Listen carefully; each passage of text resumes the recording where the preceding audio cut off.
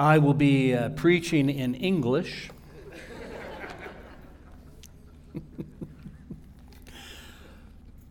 It's a delight to be with you guys. I think maybe the last time I was here was 2017 or something like that. During this same period of time, around Reformation Day.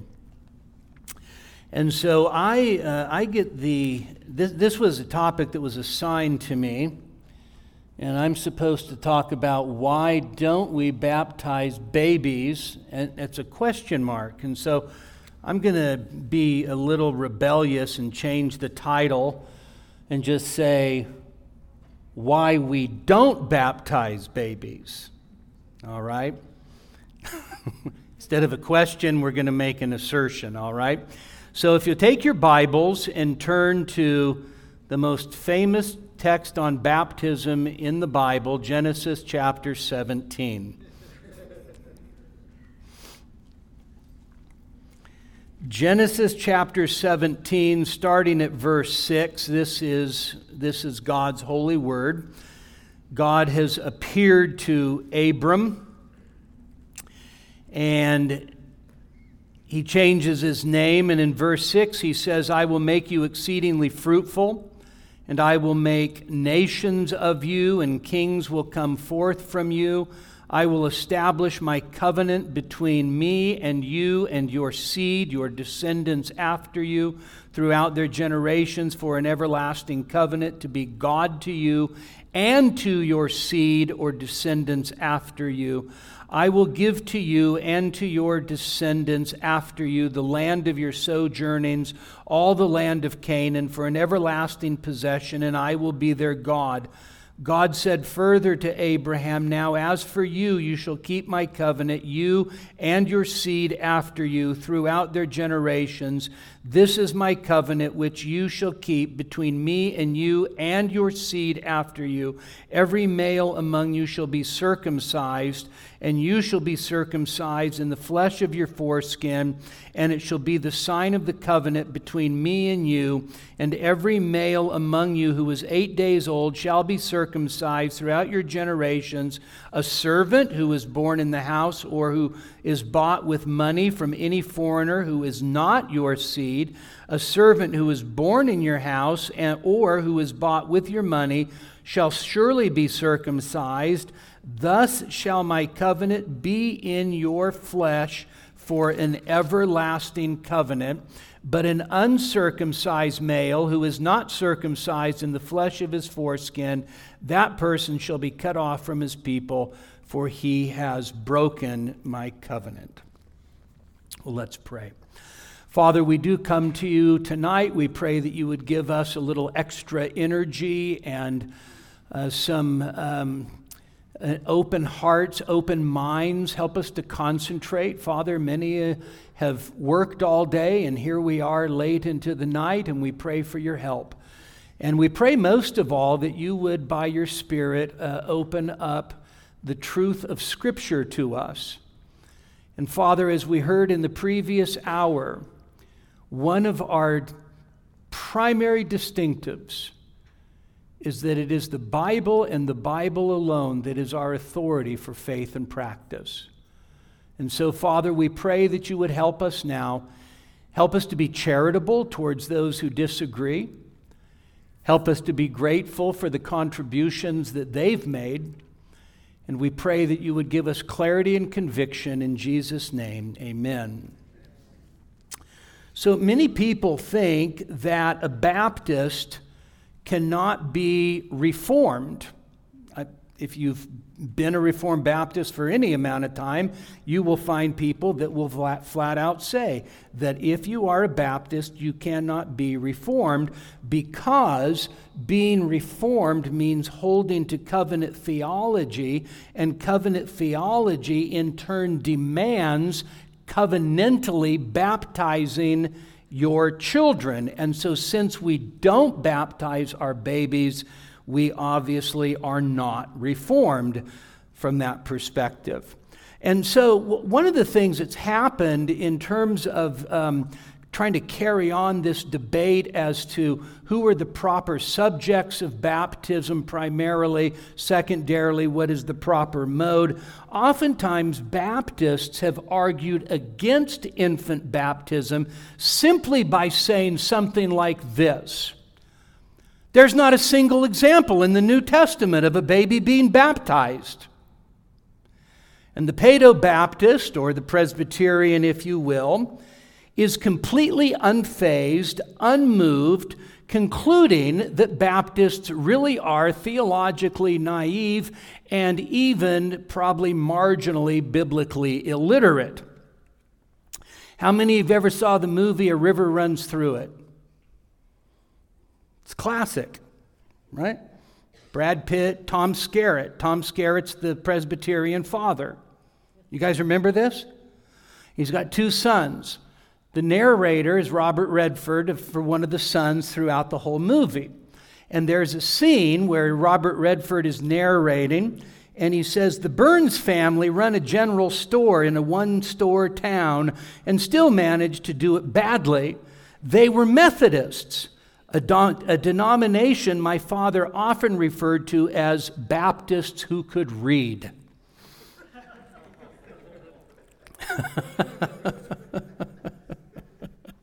So when we come to this issue of claiming to be Reformed and then yet refusing to baptize our babies, we actually have to understand what is at stake when we answer this question. And what I want to say right from the start tonight is that when we ask this question, why don't we baptize babies, we're actually asking a bigger question. And that is, who belongs in the church? Okay? That's the question that we're really asking. Our brother said in the previous hour that basically being a Baptist is often reduced to believers' baptism and a form of church government. And I want to say that our Baptist forefathers actually had a far more robust perspective on the nature of the church. And it was their view of the nature of the church that made them wrestle with that very question. All right? And so what we're going to do tonight is we're going to look at the covenantal basis for baptizing babies, or if you will, children of believers. And then we're going to look at the covenantal basis for refusing to baptize our babies. All right? So this is going to be like drinking from a fire hose, and Pastor Ed actually gave this assignment to me. So if you feel waterboarded after this, it's Ed's fault, all right? I'm just doing what I've been told, all right? So what we're going to do tomorrow morning is we're going to look at the biblical texts that are used to support infant baptism. And then I'm going to show you from those very texts why they not only don't support infant baptism, but I would argue end up supporting what we would call credo or believer's baptism. All right? So as we talk about Reformed theology, of course, we're at the time of the year where we celebrate the Protestant Reformation, and Luther nails the 95 Theses to the church door at Wittenberg, October 31st, 1517, and then starts the Protestant Reformation, and then everything was great after that, right? Well, no, not exactly. Okay? One of the things that starts to happen is the development of Reformed theology, not just Protestant theology, but Reformed theology. And it's during this period that you have Ulrich Zwingli, John Calvin, Heinrich Bullinger, and those early Reformed generation. And then you have post-Reformation theology. And what this really represents is, in a sense, a development of what we would call covenant theology. Now, here's the interesting thing. Probably 99% of Baptists today are typically dispensational and don't even know anything about covenant theology. Our Baptist forefathers were committed to covenant theology. And so when we talk about covenant theology, let me just give you a very, very, very brief overview. This is not an exposition or a defense. It is just a brief explanation. And you'll see the importance of it as we go on. So in covenant theology, there is basically 3 covenants. Now, we can talk in the Q&A about some variations on that. But those 3 covenants would be, first of all, the covenant of works. And the covenant of works is the name that's often given to the covenantal arrangement between God and Adam in the garden.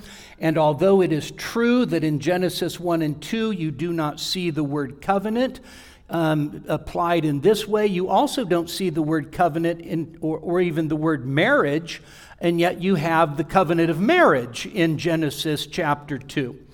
And so the elements of a covenant, which we don't have time to go through right now, are all present in Genesis 1 and 2, and the covenant of works is an important foundational covenant. And so I would define that covenant like this. The covenant of works was a gracious arrangement, and by gracious I don't mean that it was grace like the gospel, but it was gracious in the sense that God condescends. This is the language of our confession, actually. God condescends to graciously enter into a relationship with Adam by way of covenant. And so it's a gracious arrangement between God and Adam. Adam stood in this arrangement as the federal or the covenant head or representative of all of the human race. And so Adam, who was created in innocence, was in a probationary period. He was in a probationary period where his obedience was going to be tested. And the covenant of works basically went like this, that if Adam obeyed, he would have won life for himself and for his posterity, but if he failed, he would bring death to himself and to his posterity. And so the idea is that Adam is the federal or covenantal head of his people, and his obedience or his disobedience is going to either impact us negatively or positively. Of course, Adam falls and plunges himself and all of his posterity into a state of sin and misery. The second covenant is the covenant of redemption.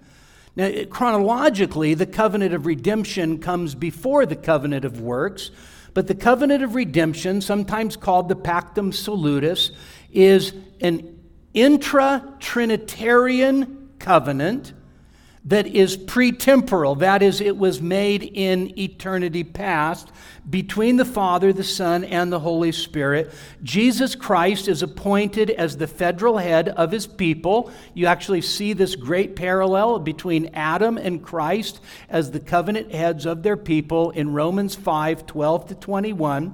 The Father then gives the elect to the Son. And this is language that you have in the Gospel of John repeatedly. Those whom the Father has given to me will come to me. And so the Son then comes and enters into this world in the incarnation, and by his active and his passive obedience secures the salvation of the elect. When we say the active obedience, we're talking about our Lord Jesus obeying the requirements of the law. So in a real sense, fulfilling every requirement of the law. We just sang it, by the way, in Come Behold the Wondrous Mystery. And then the passive obedience is Christ bearing the curse of a broken law by becoming a curse for us. And so, one of the beautiful things about covenant theology is that it holds forth a perspective of justification that is based on not only Christ's death for us, but also Christ's life for us. Not only Christ's substitutionary atonement for us, but Christ's obedience for us. And so this message is not about justification, but let me just remind you that you could have all of your sins forgiven right now on the spot, and you would still not go to heaven. Because to enter into God's presence, you don't just need to be forgiven, you need to be perfectly righteous.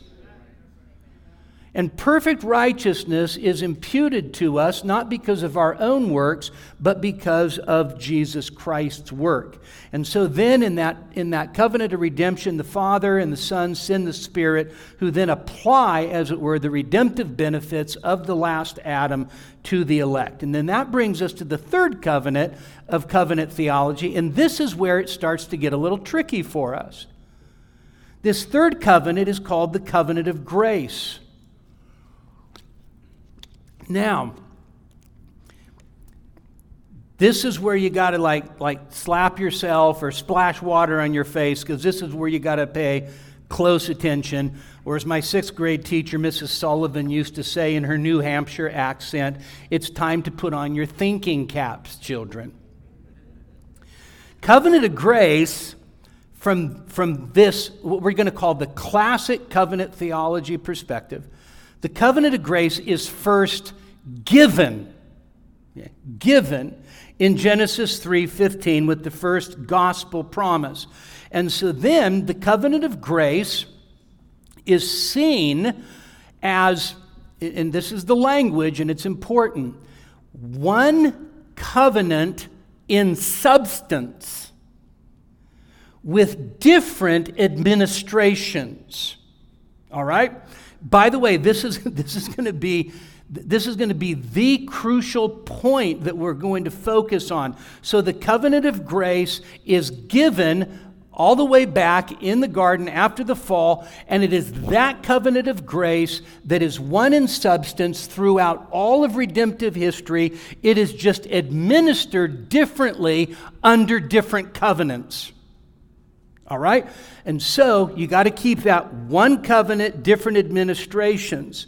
And so the substance of the covenant would refer to the internal reality of it. The administration of the covenant would refer to the, as it were, the external administration of it. The substance would refer to the spiritual realities of that covenant.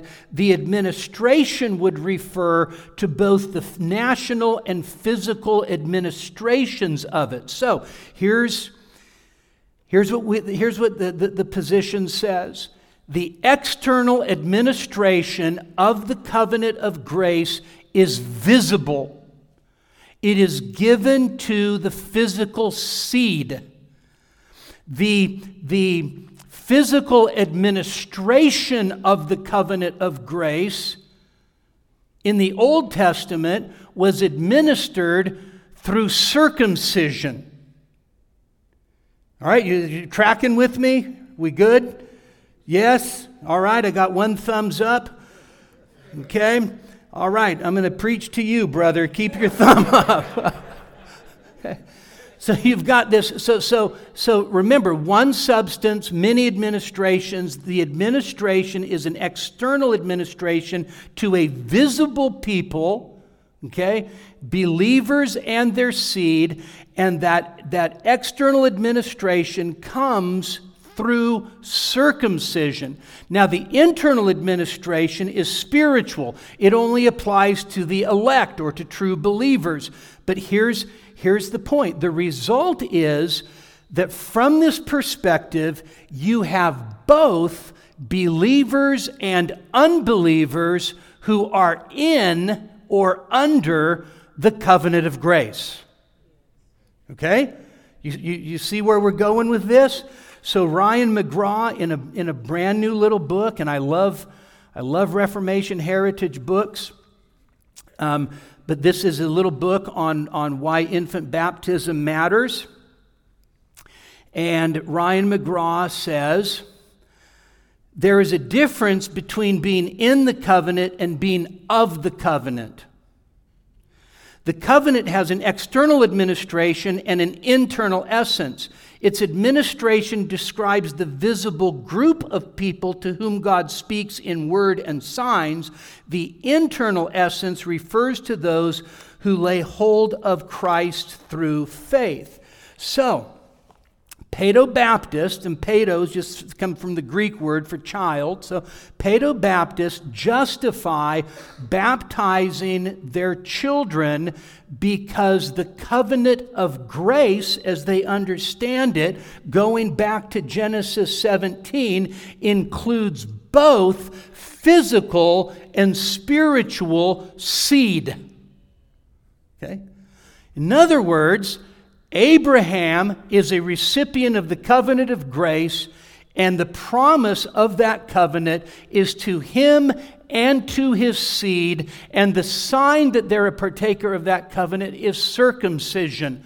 What happens is they take that view and then bring it into the New Testament and say that believers are under the covenant of grace, and therefore as they have children, their own physical posterity, those children are brought into that covenant, but not by circumcision, but by baptism. Now the result of that is that you have a mixed, by the way, by definition, by necessity, you have a mixed church. Okay? You have believers and you have unbelievers. You see? And so what is happening is that you end up having a mixed church based on this idea of the physical administration of the covenant. And so, Ryan McGraw again, he says, the blessings of Abraham has come to us and our children with greater power and hope than ever before. Now then listen to this. We baptize children in the New Covenant Church because they continue to be heirs of the promises of the covenant of grace, but with greater advantages than ever before. All right? Now, we don't have time to go into this, but you have to understand this is very different than Roman Catholic infant baptism. Okay? And this is very different than Lutheran infant baptism. This is a very distinct covenantal model, but it is a model that fit hand in glove for the magisterial reformers at the time of the Reformation. That is, those who actually saw a relationship between the state and the church. Do you know that at the time of the Reformation, now we're not in a sense, we're not the descendants of the so-called Anabaptists, all right? But you have to understand, at the time of the Reformation, you had people that believed that baptism should be reserved for those who make a credible profession of faith. You have to understand that this wasn't just a theological issue at the time of the Reformation. It was a profound social issue. Okay? Because if you were born, let's say you were born in Germany, and you are a German citizen, by virtue of being a German citizen, let's say you're born into a Lutheran area, and then you are baptized as a Lutheran, okay? You are a Lutheran by virtue of what? Your ethnicity, your nationality. Baptism records, infant baptism records, were the basis of taxation, keeping track of citizenship, and military conscription. And so if you have a group of people saying we don't think we should baptize our infants, basically they're treasonists. Okay? So the issue was bigger than just theological, but the issue of covenantal baptism and believers and their children fit very well into what you could call a sacral system where you have a state church. All right? Now, I'm not making any of this up. Heidelberg Catechism, question 74. Should infants also be baptized? Answer, yes. Infants as well as adults are included in God's covenant and people, and they, no less than adults, are promised deliverance from sin through Christ's blood and the Holy Spirit who produces faith. Therefore, by baptism, the sign of the covenant, they too should be incorporated into the Christian church and distinguished from the children of unbelievers. This was done in the Old Testament by circumcision, which was replaced in the New Testament by baptism. Okay. Westminster Confession of Faith, chapter 28, paragraph 4. Not only those that do actually profess faith and obedience unto Christ, but also the infants of one or both believing parents are to be baptized. One of my favorite theologians. By the way, most of my favorite theologians are dead Presbyterians. All right? The contribution they've made to the church is immense. John Murray, one of my favorite 20th century theologians. Baptism is the circumcision of the New Testament. Charles Hodge, famous Princeton theologian. When a man becomes a Christian, his children are to be regarded as doing the same. Okay? So what we see is that the Paedo-Baptist position rests squarely on a very strict covenantal continuity between Old and New Testaments, right? So in other words, the Paedo-Baptist position looks at the Old Covenant, looks at the covenant of grace differently administered, and then, in a sense, flatlines that covenant by bringing that genealogical principle of believer and their seed right into the New Testament. So there's a sense in which it just flatline. There's... I don't know about you, we'll see this Sunday morning, but when I see the word new, I kind of think that it means like new. But anyway, that's just me. So old and new are flatlined, and so then we can also see the second thing is that the position of infant baptism relies heavily on the Abrahamic covenant and the institution of circumcision as the covenant sign. And then third, with this covenantal continuity, the flat line between old and new, baptism replaces circumcision. And so just as the children of Israel were circumcised under the old, and their children as well, at least their boys, believers are baptized under the new.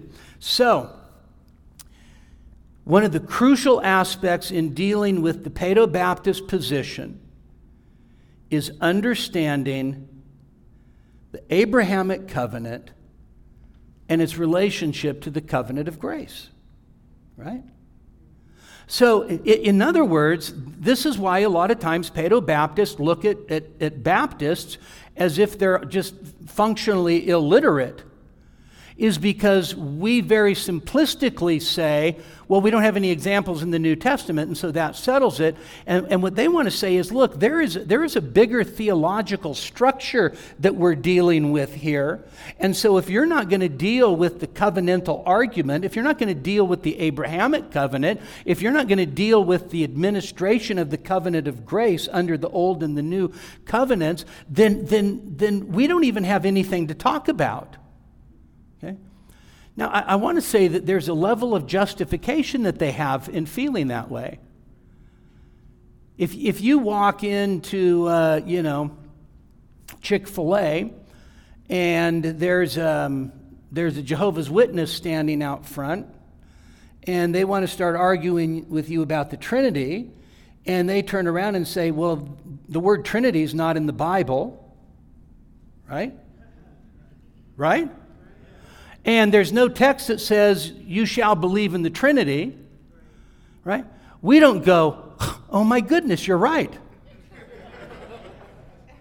We say that the argument for the Trinity is far more sophisticated than just simply not having a verse, right? The Paedo-Baptist does the same thing with the issue of baptism. Okay? So he says, look, there's a theological construction to this that somehow you are missing. And so what I want to say is that first of all, Baptist covenant theology first denies the idea of one covenant and just different administrations. Okay? Now, this is just for those of you who love history and Love what our brother said in the first hour. So the particular Baptists of the 17th century did not see the unfolding of biblical revelation or redemptive history in the terms of one covenant, different administrations. By the way, neither did the Prince of the Puritans, John Owen. Okay? So the covenant theology that's actually presented for us in the Second London Baptist Confession is a covenant theology which, in my estimation, shows a much greater sensitivity to the issues of not only continuity between the old and the new, but also the discontinuities between the old and the new.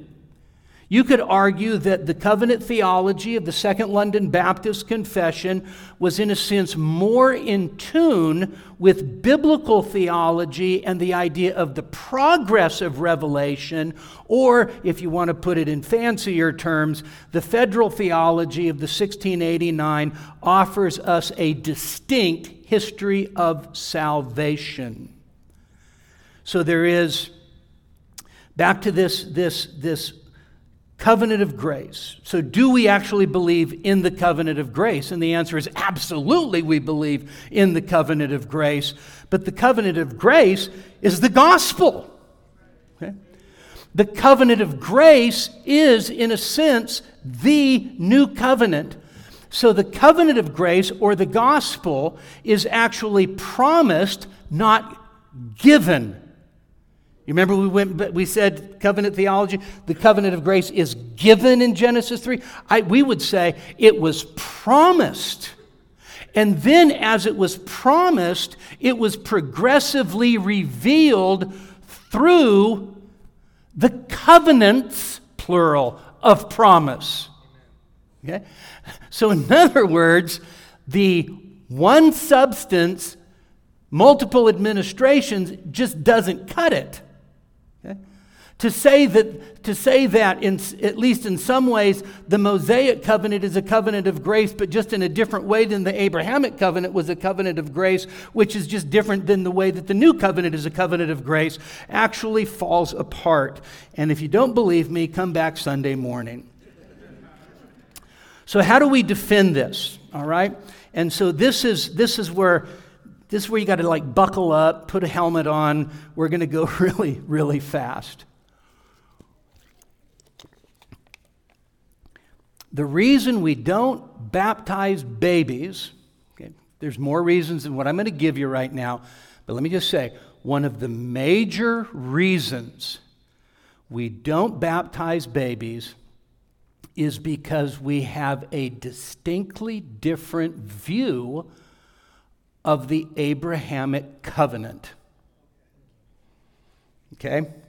Now, there's going to be three things that are promised repeatedly in the covenant with Abraham. By the way, the covenant with Abraham is progressively revealed, is it not? You have the initial revelation of it in chapter 12. You have, in a sense, the ratification of it in chapter 15. You have the sign of the covenant being given in chapter 17. And so you have this progressive revelation of it. But when you boil down the covenant made with Abraham, it comes down to three things. It's easy. Seed, circumcision, and land.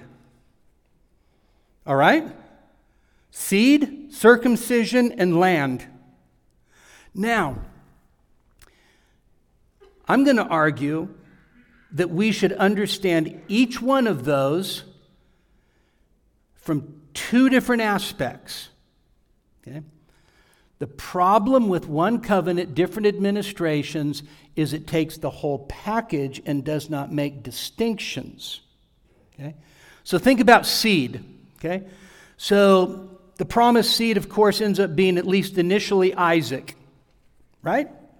Okay? But you know, reading the narrative, that seed is going to be just more than Isaac. It's going to be actually the descendants of Jacob that end up constituting the nation of Israel.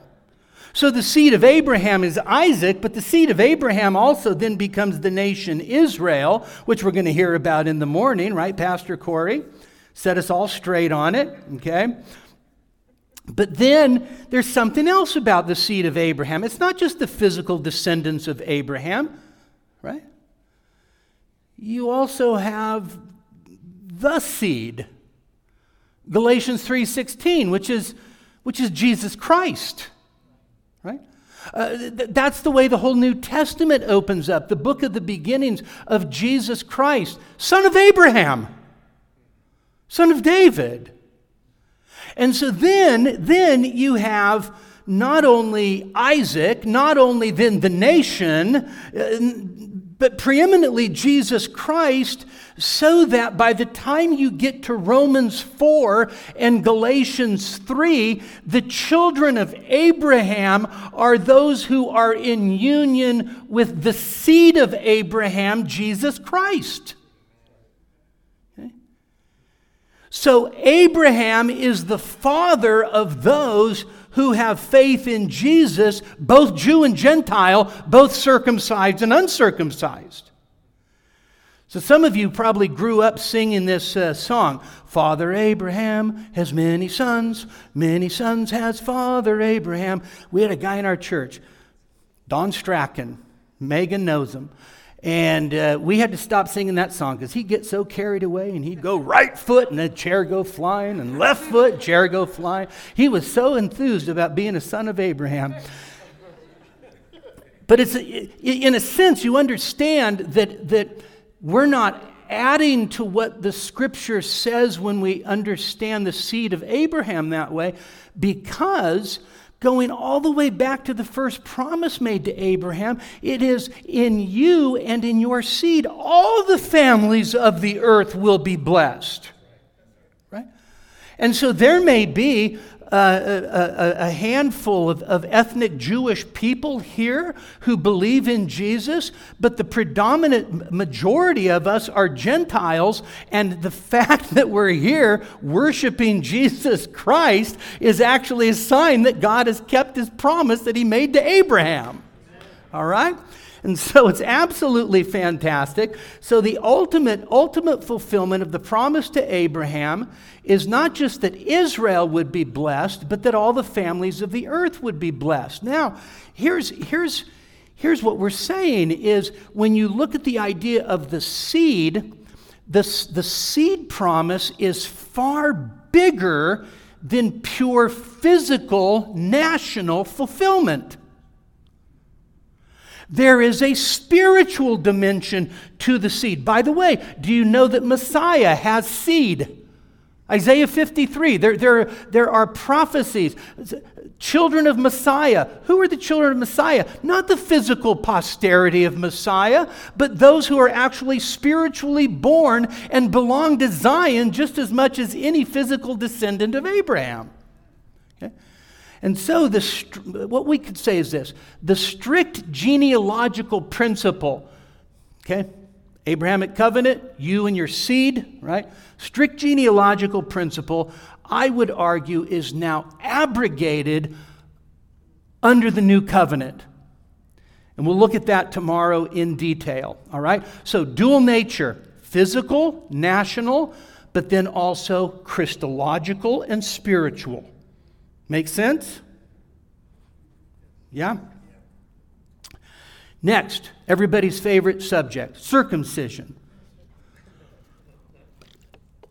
I preached through Genesis, did like 4 sermons on circumcision, and I was thinking, these poor visitors. It's like, what kind of church is this? They were very sharp in cutting sermons, though. All right, circumcision, sorry. So, circumcision is administered to the physical seed of Abraham, marking them out nationally, giving them the right to the land. Okay? Circumcision, therefore, is the physical sign of the covenant. In fact, we even read it in Genesis 17. If you're uncircumcised, you're cut off. But by the way, it's a play on words. Okay? You're cast off, you're cut off if you're not circumcised. Because if you're not circumcised, you're not in the covenant. Okay? So circumcision would mark those who belong to the covenant physically and nationally. But do you understand that even in the Old Testament, circumcision did more than that? Even in the Old Testament, circumcision was a picture of a believing heart which knew God. So in the Old Testament, circumcision was not merely a mark in the flesh. Yes, it was a physical sign administered to the children and by also even foreign servants, right? Administered to the children of the flesh to mark out their physical and national identity, which included their inheritance of the land. How does David, what bad name does David call Goliath? Uncircumcised Philistine, right? You had the circumcised, the clean, who belonged to the covenant, uncircumcised, the unclean, who are outside of the covenant. Now, it certainly does that physical national identity. But the sign itself also had spiritual significance. But here's the thing. The spiritual significance of circumcision was rarely experienced by the children of the flesh under the old covenant. Okay? So, we'll see this tomorrow. So the spiritual reality was frequently missing in Israel. And so the picture of circumcision is in a sense a spiritual sign of regeneration. Why? Because you have a whole host of passages that talk about you have to circumcise your heart. You have to stop being stiff-necked, circumcise your heart, so that what? So that you may know me. Okay? So do you see when we say the dual nature of the Abrahamic covenant, what we're saying is physical and national, but then also spiritual. Now, understand this. This is not just some sort of New Testament addendum that brings, this is the understanding in the Old Testament itself. Okay?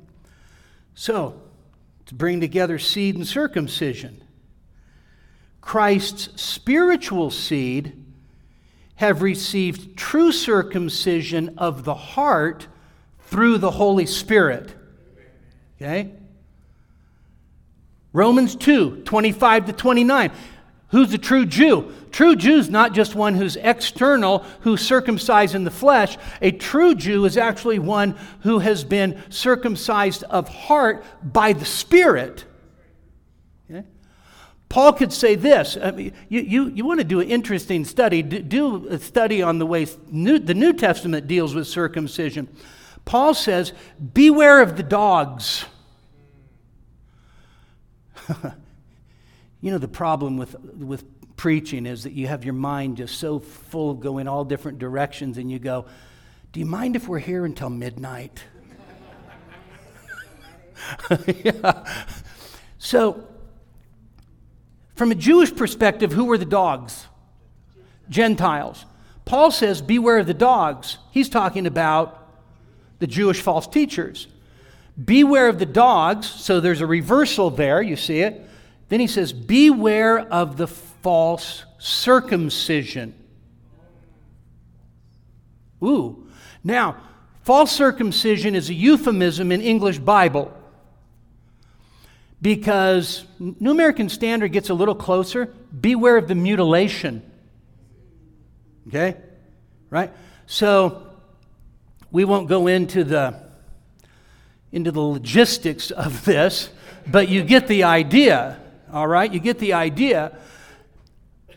We are the true circumcision, Paul says, who worship Jesus Christ in the Spirit of our God. Right? So you have the true circumcision, which is a spiritual circumcision, which is exactly why circumcision in the New Testament, under the New Covenant, is absolutely abrogated. It's not abrogated or done away with because it's replaced by baptism. Rather, it's done away with because what it foreshadowed has become a reality, and the national identity marker is now irrelevant since the Mosaic covenant's no longer in effect. Does that make sense? So, circumcision under the new covenant is, you ready? Meaningless. Okay. How do you know? Well, you have a few statements by Paul that goes like this. Circumcision and uncircumcision mean nothing. But what matters is keeping the commandments of God. 1 Corinthians 7:19. Or how about Galatians 6? Circumcision and uncircumcision don't mean anything. What matters is the new creation. New creation, that's the work of the Spirit. Okay? And so, the perspective of the New Testament is that circumcision, physical circumcision, is abrogated now, not because it's replaced by baptism, but because it is fulfilled by the work of the Spirit in the new covenant. Okay? So, those who are in Christ Jesus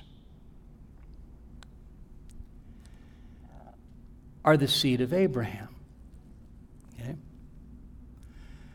They have become the children of Abraham and have received circumcision of the heart, that is the new birth by the Spirit. Now, if you just take that, and by the way, we're not saying anything in terms of a future for ethnic Israel at this point, all right? What we're saying is new covenant fulfillment has, in a sense, done away with the physical and the national aspects of the Old Covenant, particularly the Abrahamic covenant, and the spiritual dimensions have been fulfilled in Jesus Christ by His Spirit. If you keep that perspective in mind and then go to Romans 4, all of a sudden Paul's argument starts to make sense. What's the significance of Abraham being justified before he was circumcised? Right? Is that not part of Paul's argument in Romans 4? What's the significance of that? So that Abraham would be the father of both the uncircumcised and the circumcised. Right? In other words, the circumcision is no longer the defining identity marker anymore. Then you get to Galatians 3, and Galatians 3 absolutely blows the whole thing out of the water. Those who have the faith of Abraham, these are the children of Abraham. Okay? And so that Christological center, Jesus Christ is the seed of Abraham. If I'm in union with Him, then I've been circumcised of heart. And then you go, well, what about the land?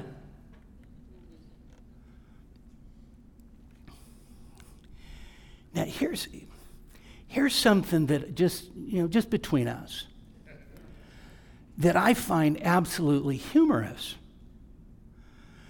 Paedo-Baptists will insist on the physical aspects of the covenant being brought over into the new covenant because it's one substance, different administrations, and yet they'll turn around and spiritualize the land promise. I think that's funny.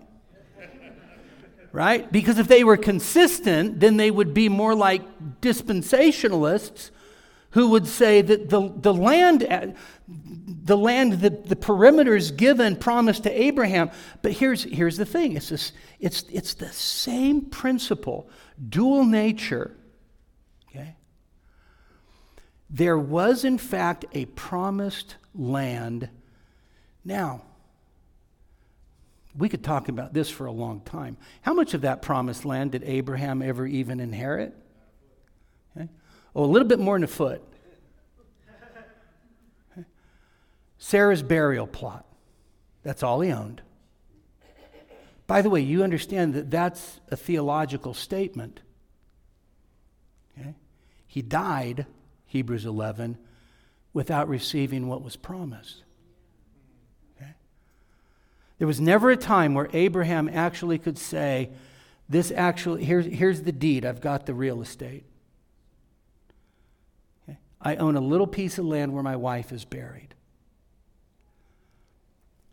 But there's a reason. And Hebrews 11 tells us the reason. If Abraham, Isaac, and Jacob would have been looking just for the land, they could have returned.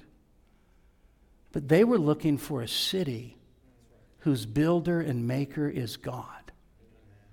And so when Paul says in Romans chapter 4, Abraham is heir, he doesn't say of the land, he says of the world.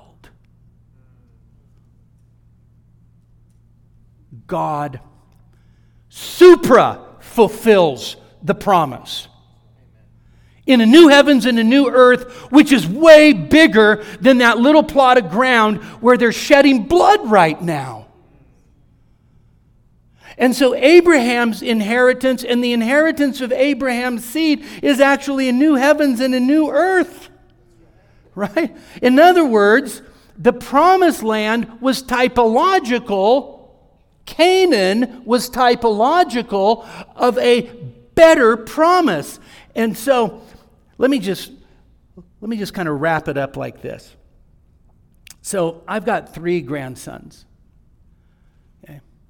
And I'll show you pictures right after service. We'll have a little invitation and you can come up and look at my pictures. My grandsons are awesome. And my oldest grandson is named Calvin Owen.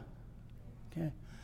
Now you know that you raised your kid right when they named their kid Calvin Owen. I said to her, sweetie, she was pregnant again. I said, you think we could get some Baptist names in there now? And then she went with Sean and Elliot. So anyway, so Calvin and I have a sweet, special relationship. All right? And so imagine I'm driving down 395. I've got Calvin in the car with me, and we drive past the Gardnerville Fairgrounds. You know what the Gardnerville Fairgrounds look like? It's just dirt. Okay? It is unimpressive. It's dusty. And so imagine I've got Calvin with me and we're driving down and they're setting up for the carnival, right? The merry-go-round, the Ferris wheel, the nasty hot dogs, the cotton candy and all of that, and then the smells, right? Can you kind of, right? And Calvin says, Papa, can we please go to the carnival? And I say, yes. And he says, do you promise? And I say, yes. And so every time we drive by, especially at night when it's all lit up, he says, Papa, remember your promise. And I say, I remember. And then one day I pick him up and I say, get in the car. I'm going to fulfill my promise. And we get in the car and we start driving. And we drive right past the Gardnerville Fairgrounds. And he says, Papa, hold on a second. The carnival's back there. The fairground's back there. And I say to him, Calvin, just be patient. Just be patient. And the farther we drive, we get down to Bishop. And he's like, Papa, it's 180 miles back that way. What are you thinking? I say, just be patient. And so then we pull in to Anaheim. And I say, close your eyes. And then we pull right up into the Disneyland parking lot. The Magic Kingdom. I say, open your eyes. Disneyland. But you promised the Gardnerville Fairgrounds. He's not going to say that. He's not going to say that, right? He's going to go, Disneyland, this is way better. So have I kept my word to him by doing better than what I promised? And the answer is yes. And so as God promises that little piece of land to Abraham and his descendants, there is a sense in which it is going to be fulfilled in a way that is so much better than any of us could ever imagine. And so as we consider this idea of why don't we baptize our babies, I would say it's all about Disneyland. This idea of one covenant of grace, different administrations, emphasizes far too much the continuity, and it requires the physical and national components of the Abrahamic covenant to still be enforced. And the New Testament says that that's not true. And so the New Testament abrogates those aspects of the physical seed, physical circumcision. And what I want to say is that what it does, and we see this most beautifully in the New Testament, or the New Covenant, is it focuses us on the reality that in this new covenant that we're a part of, it's not a mixed covenant. Okay. How do I know that? Because Jeremiah says, and they'll all know me, from the greatest to the least. Right? So this covenant is better. And so our Paedo Baptist friends go, how can it be better? You're leaving your kids out. Oh, we'll talk about that tomorrow. Okay? The realities of it are better. Everybody in the new covenant who's truly in the new covenant is born of the Spirit, heart of stone taken away, heart of flesh, renewed spirit, spirit indwells them, and God writes his law on our hearts. He circumcises our hearts, and we know him. This is why we don't baptize our babies, because we're not going to give the sign of the covenant to those who have not expressed faith with which brings them into that covenant. Right? It's all about who belongs in the church. You got kids? You got grandkids? Are they privileged? Yes, they are. Okay. By the way, it's a false argument to say you either say your kids are either really believers by virtue of your faith, or they're just unbelievers like the world. That's not true. There's a different position. Your children are wonderfully privileged to grow up in a Christian home and to be under the sound of the gospel and to be in a Bible-teaching church and to have Sunday school teachers who love them and tell them about the Lord Jesus. Okay? They're not little pagans. Okay? But they also aren't born Christians. And so That's the first reason why we don't baptize our babies. Come tomorrow, I'll give you 8 more. All right? Let's pray. Father, thank you for the wonderful grace of the Lord Jesus. Lord, he's our treasure, he's our prize. And we thank you that in him all of your promises are yes and amen. Receive our praise in Jesus' name. Amen.